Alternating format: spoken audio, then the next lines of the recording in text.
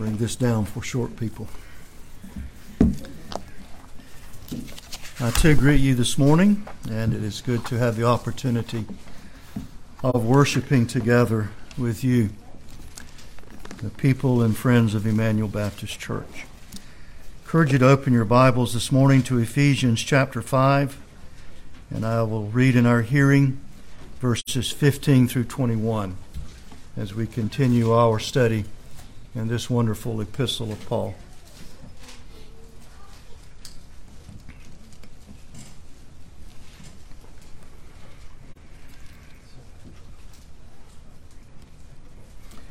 May we hear God's word, Ephesians chapter 5, verse 15.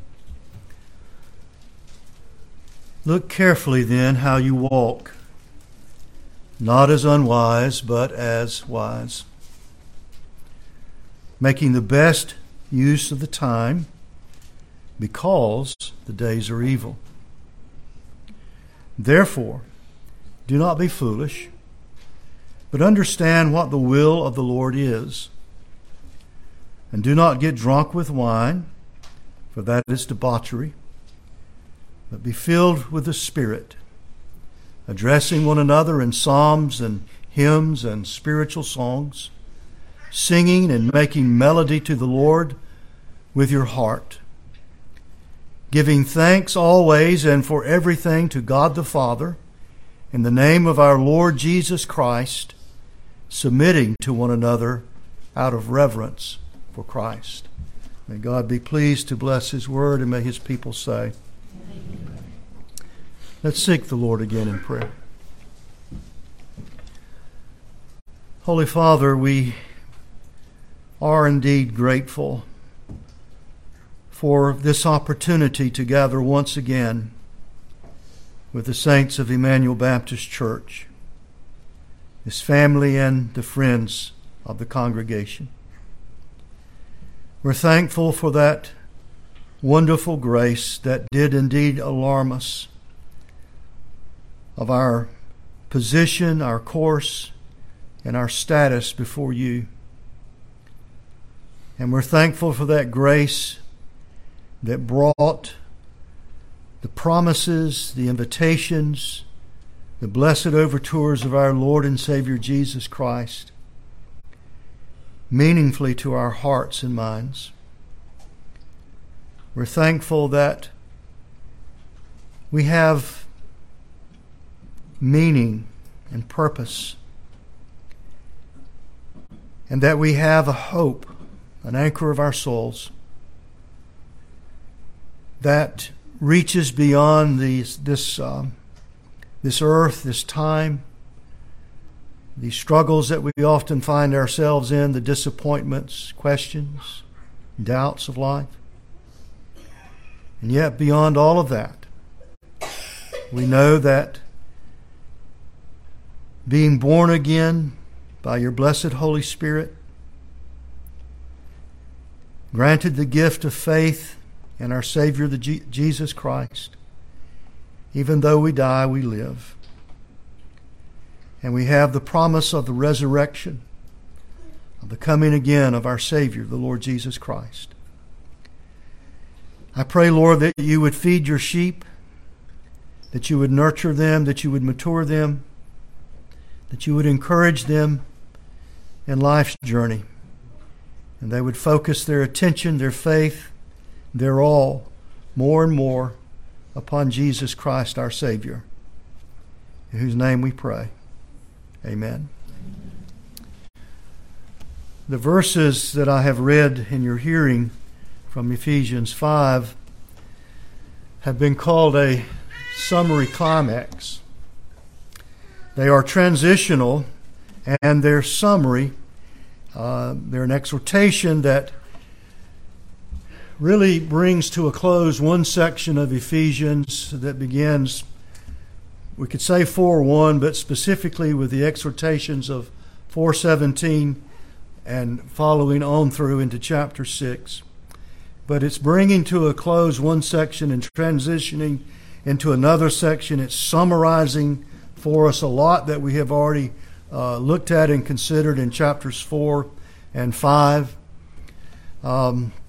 The text will serve, and it does serve, as a bridge between general exhortations that were made to every believer, to the church. And that would be chapter 4, verse 17 through chapter 5, verse 21. The multiple exhortations that we have in this section are made to everybody that are believers, that are part of the body of the Lord Jesus Christ. And then we are transitioning to another section, chapter 5, verse 22, that will go down through at least 6:9, but we could carry it on, I suppose, beyond that, but specifically and primarily, I think, through 6:9, which are exhortations to subgroups within the church. And primarily that subgroup is the home. And in the home, the subgroups under that are the husband and wife, the parent and children, the slave and master. So we're moving, Paul is moving us from general exhortations to specific exhortations as we reach this part of Ephesians chapter 5. Now, this text contains probably one of the best known commandments, exhortations, imperatives in all of the New Testament, and that is, be filled with the Spirit. John MacArthur writes of this particular command, if we do not obey this command, we cannot obey any other, simply because we cannot do any of God's will apart from God's Spirit. Outside of the command for unbelievers to trust in Christ for salvation, there is no more practical and necessary command in Scripture than the one for believers to be filled with the Spirit. What MacArthur is saying is this is basic. There is no Christian life, there is no Christian living if we are not obedient to this command. Primary command is that we need to be saved, we need to believe on the Lord Jesus Christ, we need to be obedient to Him. And this command also is very primary. Be filled with the Spirit. Now, having said that about it, our focus today is not really on that verse. Our focus today are on these other imperatives leading us to that command. I want to focus on verses 15, 16, and 17. So let's read those again. Look carefully then. The then is tying us back to what has been said in this chapter up to now. Look carefully then how you walk, not as unwise, but as wise, making the best use of the time, because the days are evil. Therefore, do not be foolish, but understand what the will of the Lord is. And we'll leave off the reading there, and that's our focus for this morning. The Apostle Paul, is as obvious from his writings, believed and taught that Christianity is not some mere philosophy, but rather it is a life to be lived. It's not merely principles or doctrines. It's not merely what we'd say orthodoxy, but it is also orthopraxy. It is the living out of those truths and those doctrines. In Ephesians chapter 4, verse 11, Paul writes that Christ gave the apostles, the prophets, the evangelists, the shepherds, and teachers. In writing that, he is distinguishing between what we might call word gifts, those gifts and offices that are primarily charged with declaring, explaining, teaching, the proclamation of the Word of God. Now, these various gifts differ in their scope, they differ in their nature, they differ in their focus. And I think it's worth noting, and this is the reason I bring this up, and it's worth noting that the specific focus of the shepherd teacher, the poimen, is the word is used there, is feeding, guiding, and tending the sheep, the people of God, those that are gathered into the fold, his church. This is the primary work of the shepherd teacher. Peter writes in 1 Peter chapter 5, he exhorts the shepherds to shepherd the flock of God that is among you. Now, a professor of theology is a very important gift. It's very important in the Christian world, in the church. But a professor of theology may be content with carefully defining accurately some great doctrine and truth of painful exposition to reach that conclusion. But the pastor teacher has not only that in mind, but he has a different focus, and that he desires more. In addition to that, he desires more than exact definitions. He wants to see the people of God nurtured by that, led by that. An evangelist may visit a city and preach some stirring sermons, and he may see numerous conversions and witness numerous baptisms. But the pastor-teacher has a different focus and desire than that. Yes, it is true that the pastor-teacher should be a theologian.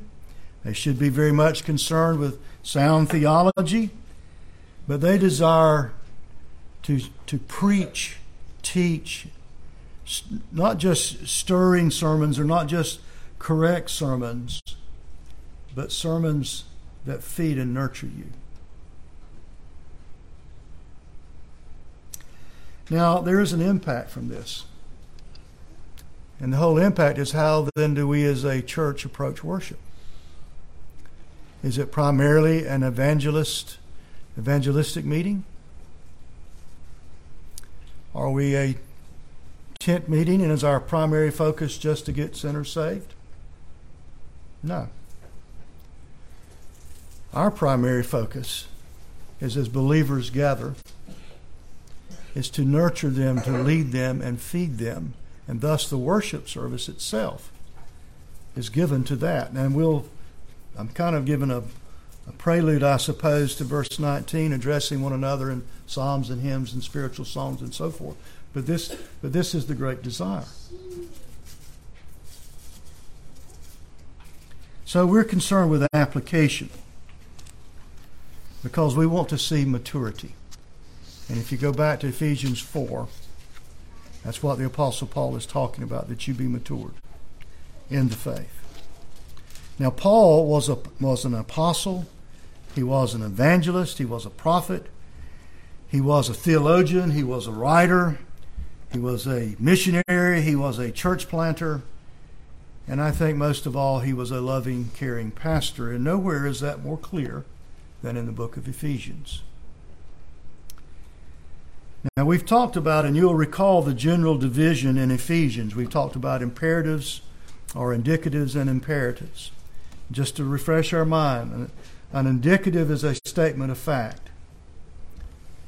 Timothy is sleepy. An imperative is a command.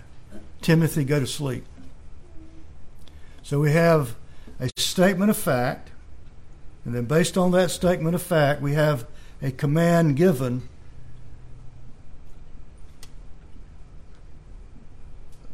that summarizes, that addresses that statement of fact, that truth. Now in Ephesians, we have the indicative, the facts in chapters 1 through 3. We have imperatives, of course, but primarily we have indicatives. We have statements of fact. Fact that God has a great and ultimate purpose of salvation. And this is expressed in the fact that God has chosen, He has predestined, but we also see it in chapter 1, verse 10, that God's plan is for the fullness of time to unite all things in heaven and things on earth in Christ. This is a fact. This is God's plan for the fullness of time to unite all things in Christ. Fact. Salvation is by grace alone, through faith alone, according to the Scriptures alone, for the glory of God alone. Did I say in Christ alone? And in Christ alone. I was trying to get all the solas in there. This is a fact.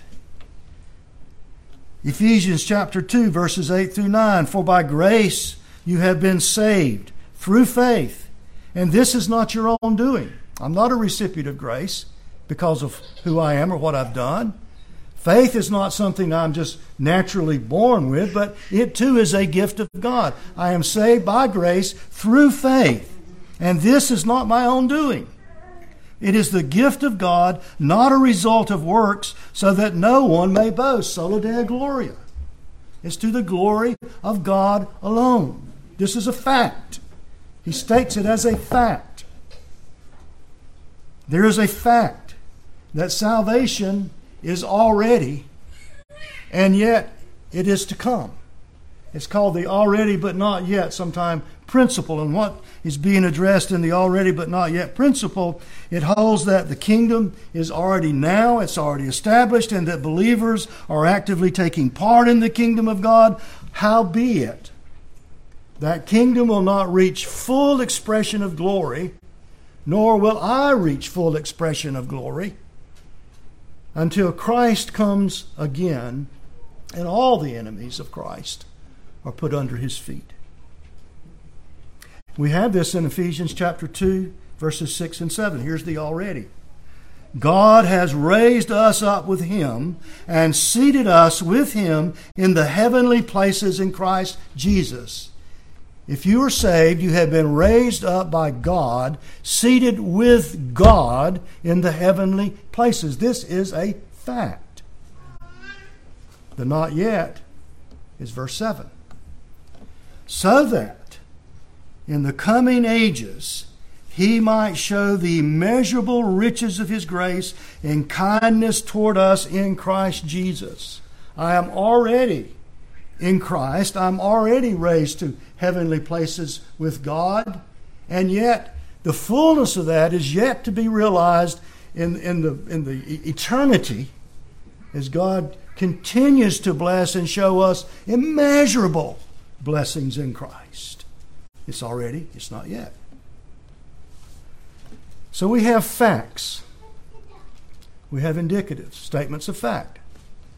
Then we have imperatives. Based on that, based on who God is and the plan of God, the fact that salvation is by grace, the fact that salvation is already, and yet it's not fully realized, but it's going to be fully realized one day in Christ, we have commands. And the thesis is, walk worthy. Chapter 4, verse 1. These are facts. Now, based on those facts, you walk worthy. And then we have a series of imperatives that address the entire church body in chapter 4, verse 17 through chapter 5, verse 14. And then again, we have a specific set of imperatives that address specific groups within that church. And I've already pointed that out. Husbands, wives, parents, children, slaves, and masters. So our text in chapter 5, verse 15 and following is continuing, in the first part, it's continuing the contrast that Paul has used in making these various commands, giving these imperatives. And that pattern is, don't do this, but do this. That's been the contrast that he's been using.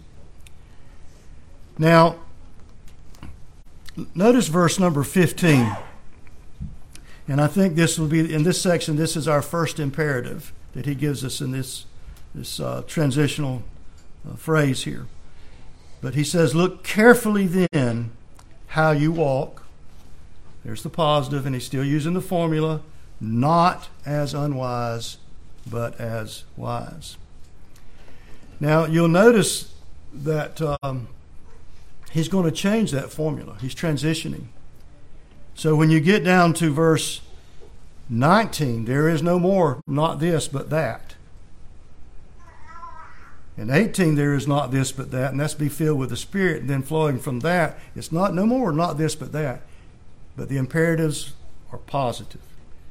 And you don't see the not this but that in verses 22, chapter 5, right on through the rest of the chapter. That's ended. That's closing. That's why I'm saying this is transitionary, and it's a summary statement that we have here. It's very important in this book. Now, this topic sentence of this section, look carefully then how you walk, is going to be worked out by three antitheses.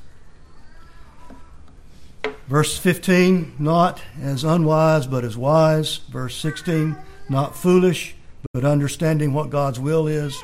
And verse 18, not drunk with wine but filled with the Holy Spirit.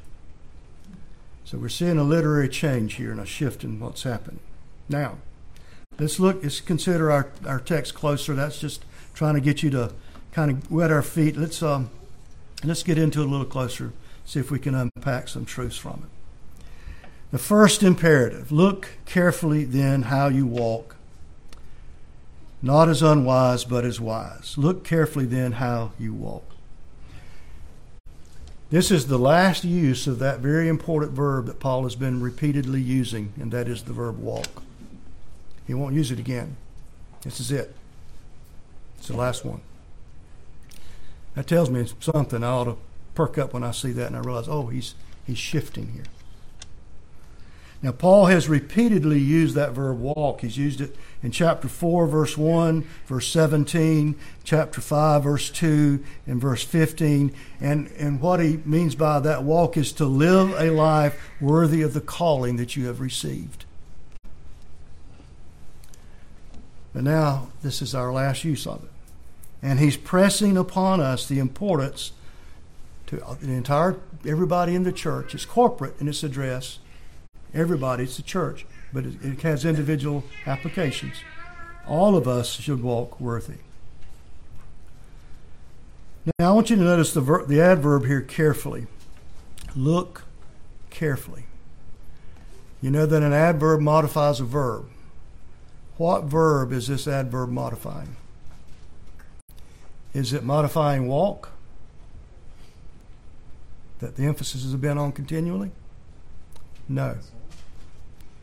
It's emphasizing look.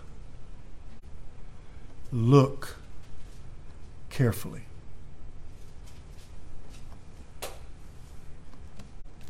We could interpret the passage, carefully watch how careful you live. Curtis Vaughan writes that it suggests looking all around, giving attention to all circumstances and consequences, as one might do when passing through a very dangerous place. Carefully. I don't ride much anymore, but used to ride some. Damien and I have ridden together on our bikes, but when I would start out on a bike trip somewhere, my wife would always say to me, be careful, remember I love you. And I would say, I love you too, I'll do the best I can.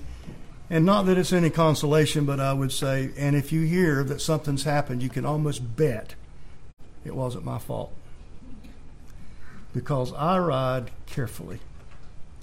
If something happens because somebody pulled out in front of me and I couldn't avoid them, or they ran over me, or something of that effect. Because when you ride a motorcycle, you best keep your head on a swivel.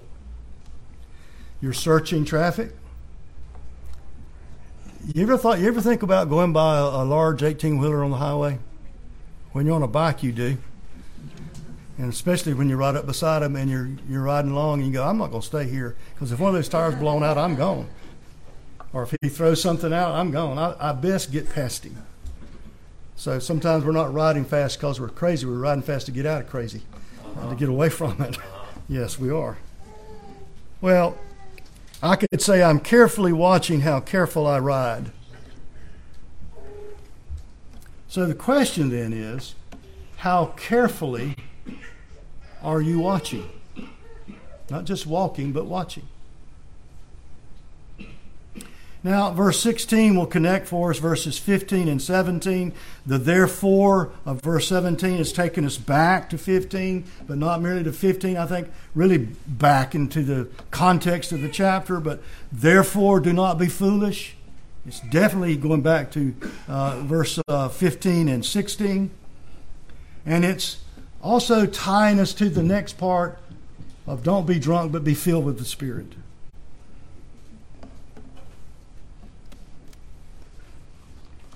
Look carefully. And we also have in verses 15 and 16 an urgency that comes to bear. Look carefully. Why? You need to make the best use of time. Why? Time is a limited, precious commodity. Walk carefully. Look carefully. Excuse me, not walk. Look carefully. Then how you walk. Why? Because the days are evil. Look carefully. Carefully consider how you're looking and how you're walking. Because time is precious. And we live in dangerous times. That's his two reasons he's given us. Moses prayed in Psalm 90, "So teach me to number my days."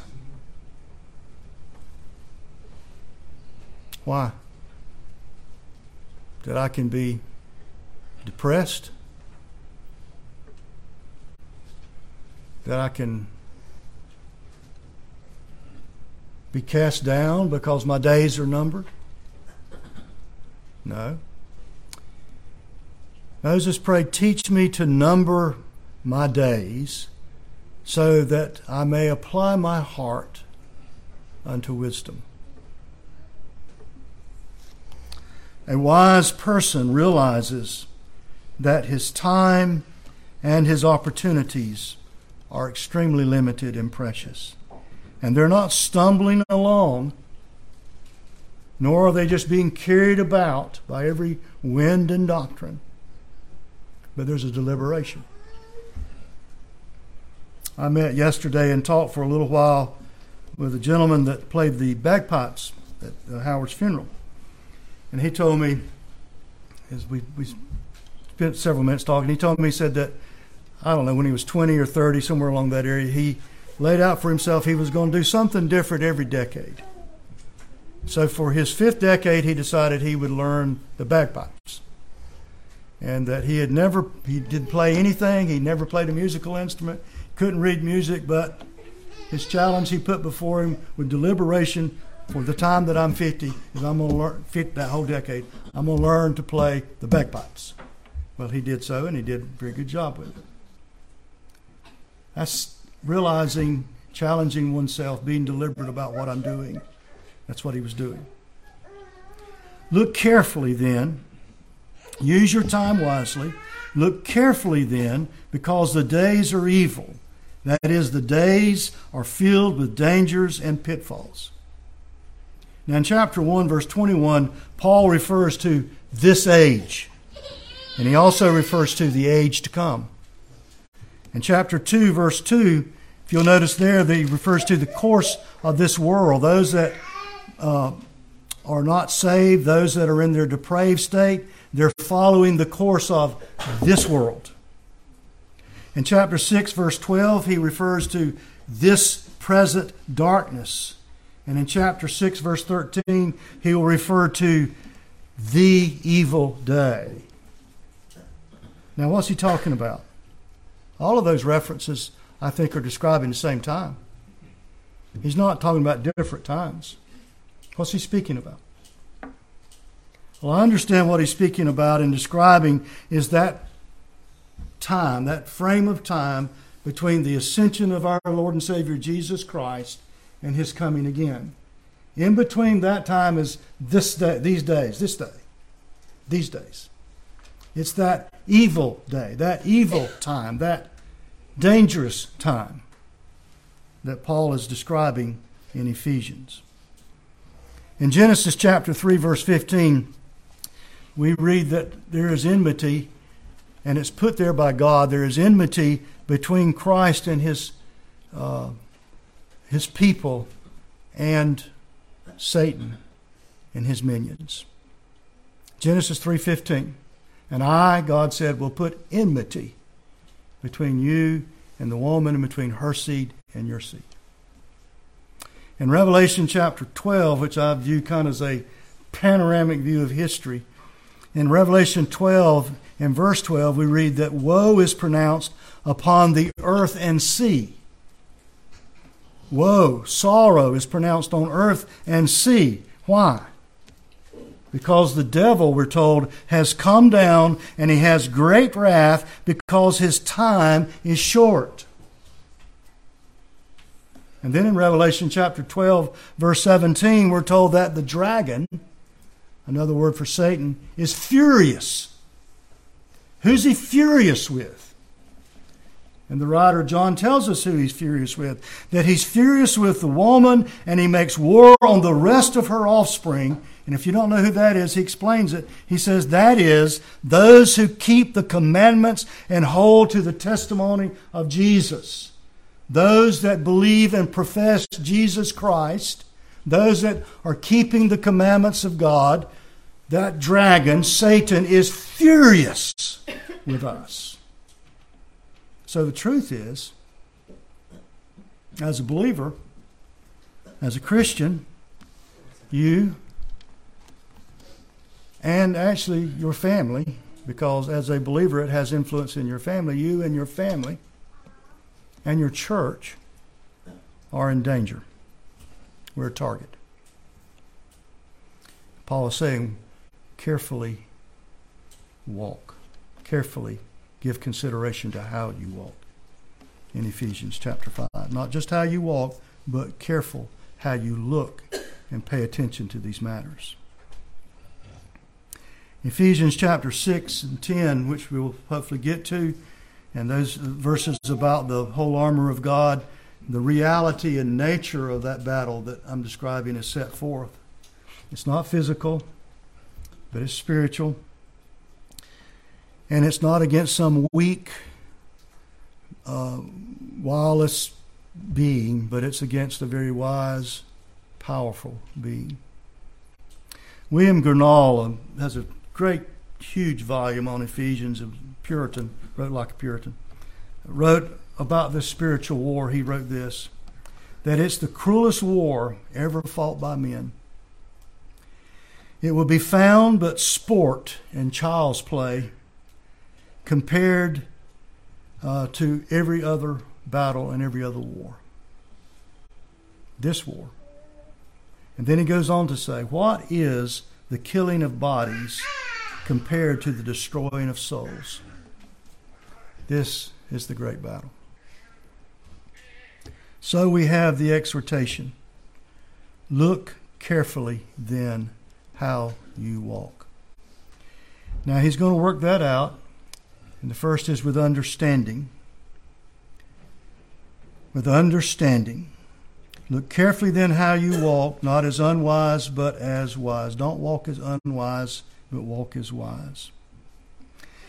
William Hendrickson writes, the connective, therefore, in the light of the preceding context, may be interpreted as meaning because the danger is so great, the wickedness so appalling, the opportunity so precious, and because constant watchfulness, earnest effort, and unwavering zeal are so necessary, do not be absurd. Are you walking in an absurd manner? Are you looking? Are you thinking about your walk and your life in an absurd manner? On the contrary, understand what is the will of the Lord. Let the will of your Lord, as he has revealed it by means of his own word and example, and by the mouth of his chosen messengers, be your standard and guide. Now let's look at this for a moment. The will of the Lord. Do not be foolish, but understand what the will of the Lord is.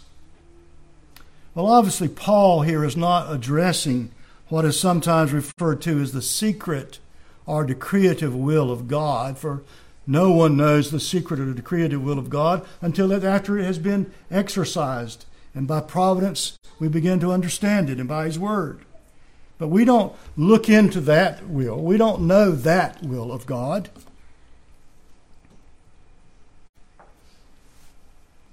Nor do I think Paul here is addressing what some call God's perfect will. If you would, flip over to Romans for a moment, chapter 12. And let's look at Romans 12, 1 and 2 for a moment.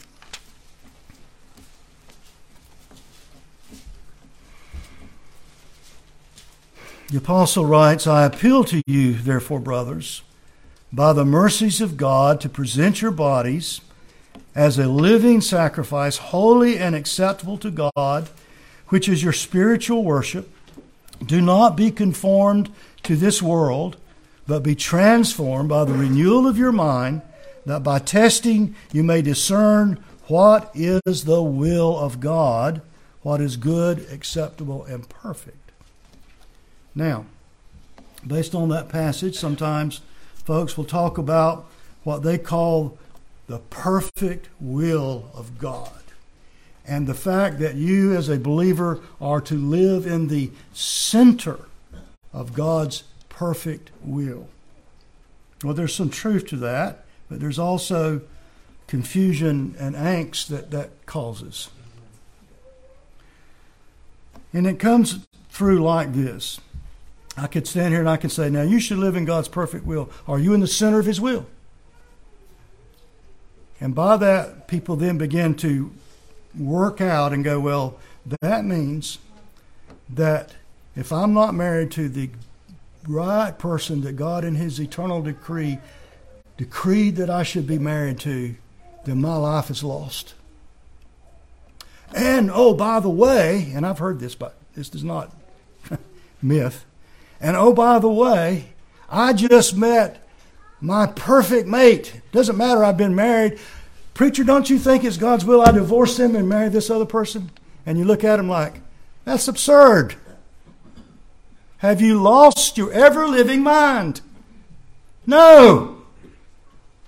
But where did it come from? This idea that there's only this one person. If I can't find them, I'm lost. Or there's this one vocation, and if I don't have that, preacher, I know I need to, this is it. I know I've got to leave my family all week. I know I've got to be gone on the Lord's Day. I know, but this is it. And you look at him and go, are you absurd?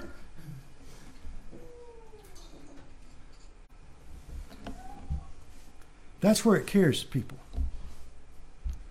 Look back to Romans 12. Let's look at verse 9. Now, into verse 2, he tells us that that we may know the will of God, what is good and acceptable and perfect. Well, what is good, acceptable, and perfect? The law of God is good, acceptable, and perfect. But look on down to verse 9. If you want to know the will of God in this context, look here. Let love be genuine. Abhor what is evil. Hold fast to what is good. Love one another with brotherly affection. Outdo one another in showing honor. Do not be slothful in zeal, but fervent in spirit. Serve the Lord. Rejoice in hope. Be patient in tribulation. Be constant in prayer. Contribute to the needs of the saints and seek to show hospitality. You want to know the will of God? Here's part of the will of God. It's not mystic. We don't have to. We don't need to look at it like a horoscope. We're trying to, discern it by the signs in the skies. It's expressed. And Paul says in Ephesians, now you need to understand the will of God, and he's been laying it out. Don't do this, do this. Don't do this, do this. And he's coming down to this summary exhortation. Now understand God's will.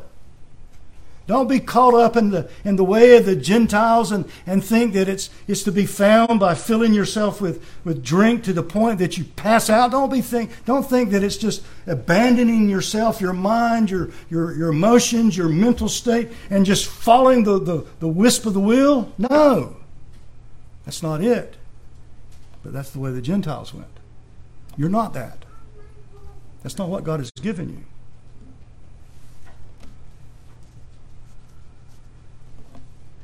We have God's will for us in Scripture. The principles, but not always the details.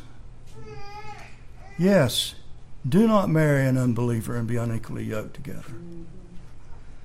And whatever you do, whether you be a garbage collector or a professor or a rocket scientist, whatever you do, do all to the glory of God. That's our principle. So the Lord's will that Paul is speaking about is accessible to wise consideration and application of the Holy Scripture. Consider carefully, look carefully. Think about how you're looking, where you're looking, what you're listening to, who you're listening to. Look carefully. Well, I want to pause there today, but I want to come to some observations and applications of what we've laid out in front of us thus far in the passage. Let's start with understanding the will of God that we were just thinking about.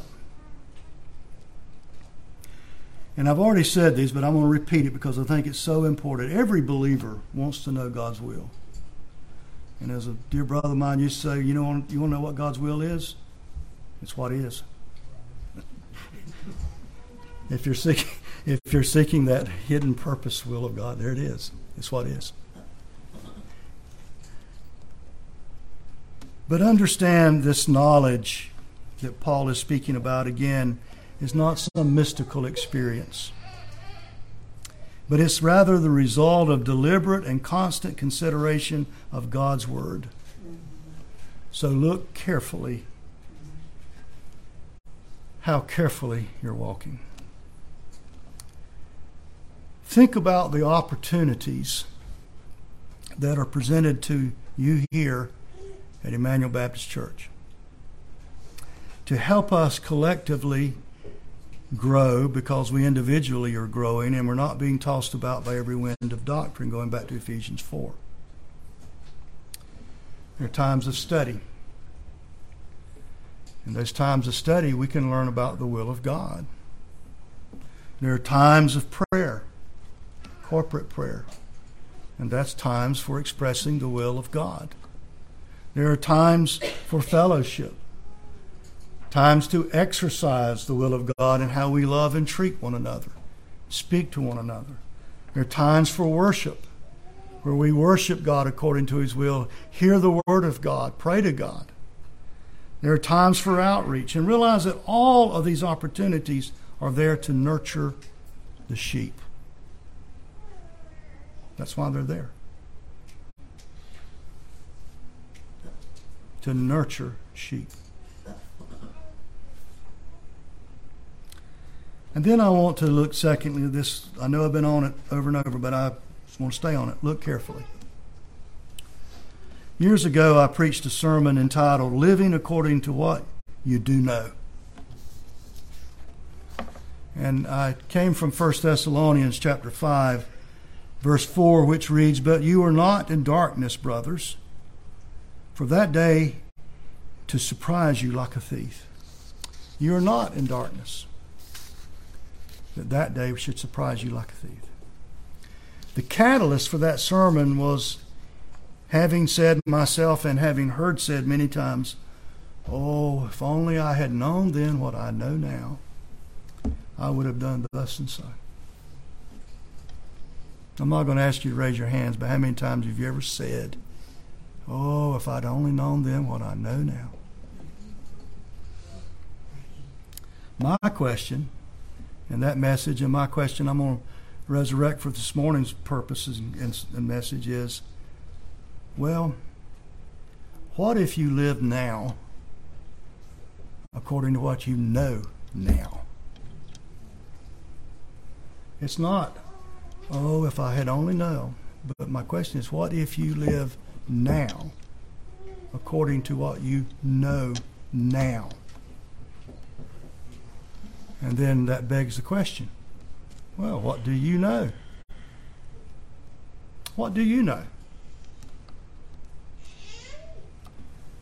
Well, I think that we know that we are destined for a rendezvous, an appointed time, that our days have their number and opportunities are precious and meaningful. We know that time is limited and the sand in the hourglass is running out. I know I'm not going to be here forever.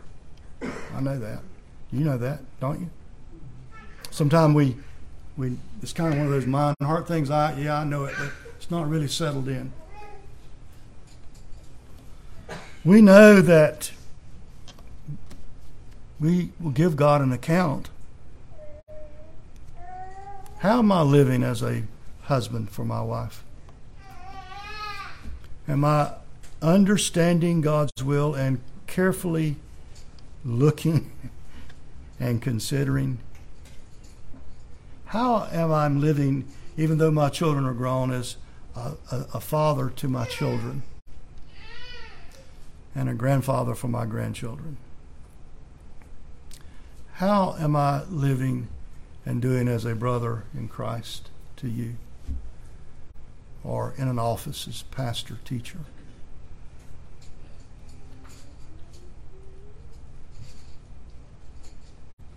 I know, and I think you know, the days are evil. Paul said you need to pay close attention to this because we live in evil days, evil time. I think you know that. I know that. In fact, sometimes it's like, can they get much worse, at least in our nation? And I know, and I hope that you know, that the church of the Lord Jesus Christ is crucial in this battle and to my spiritual well-being, to my family, and in fact into the world itself.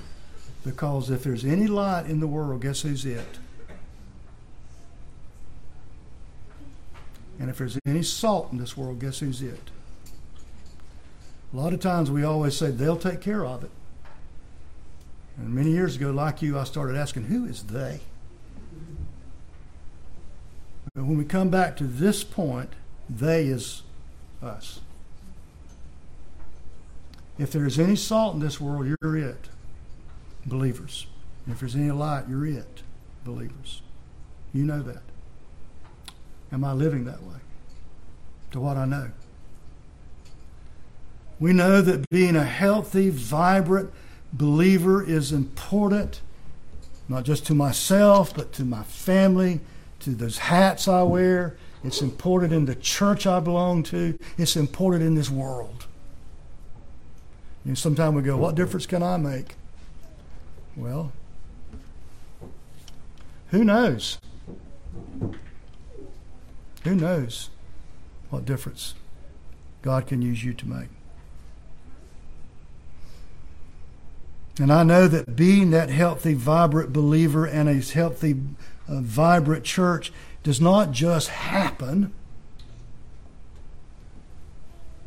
It's not just an evolutionary process by which all of a sudden one day I wake up and, oh, I'm a mature believer.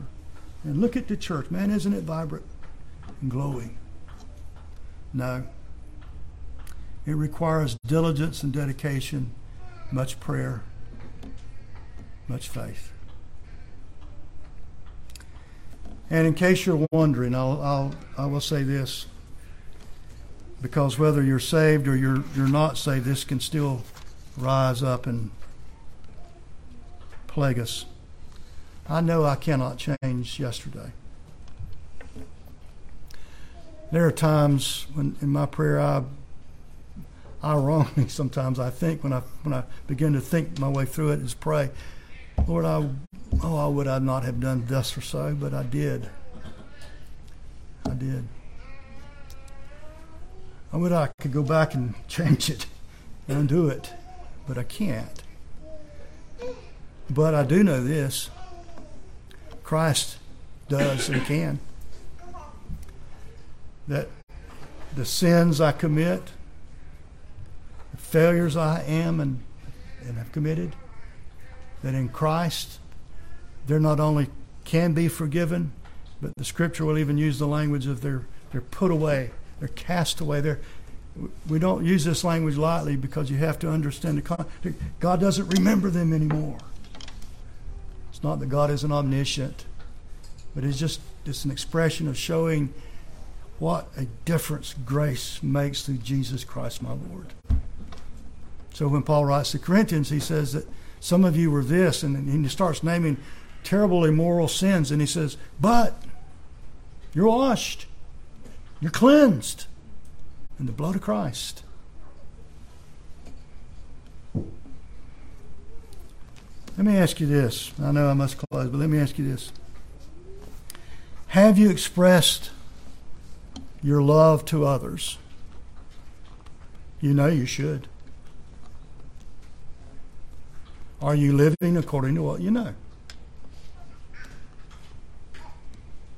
Do you owe someone an apology? What are you waiting on? Have you forgotten God?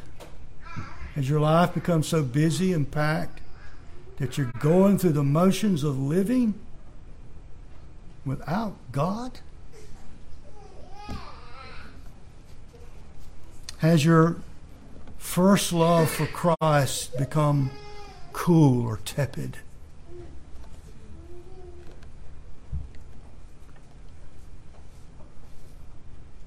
Are you being obedient? Are you living now according to what you do know now?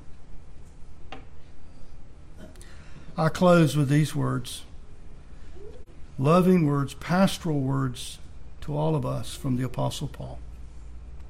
Look carefully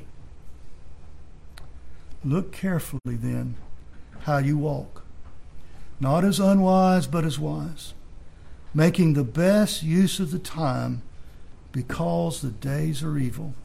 Therefore, do not be foolish, but understand what the will of the Lord is. Let's pray together. Lord, I ask that you take your word and you do with it what no man can.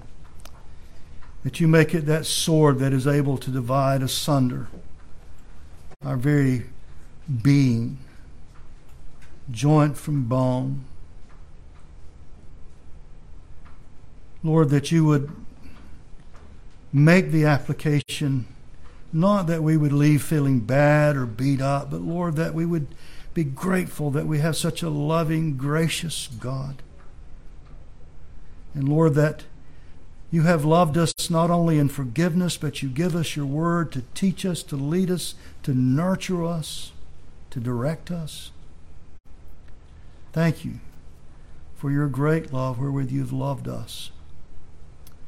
Bless your sheep, nurture them, mature them in your word.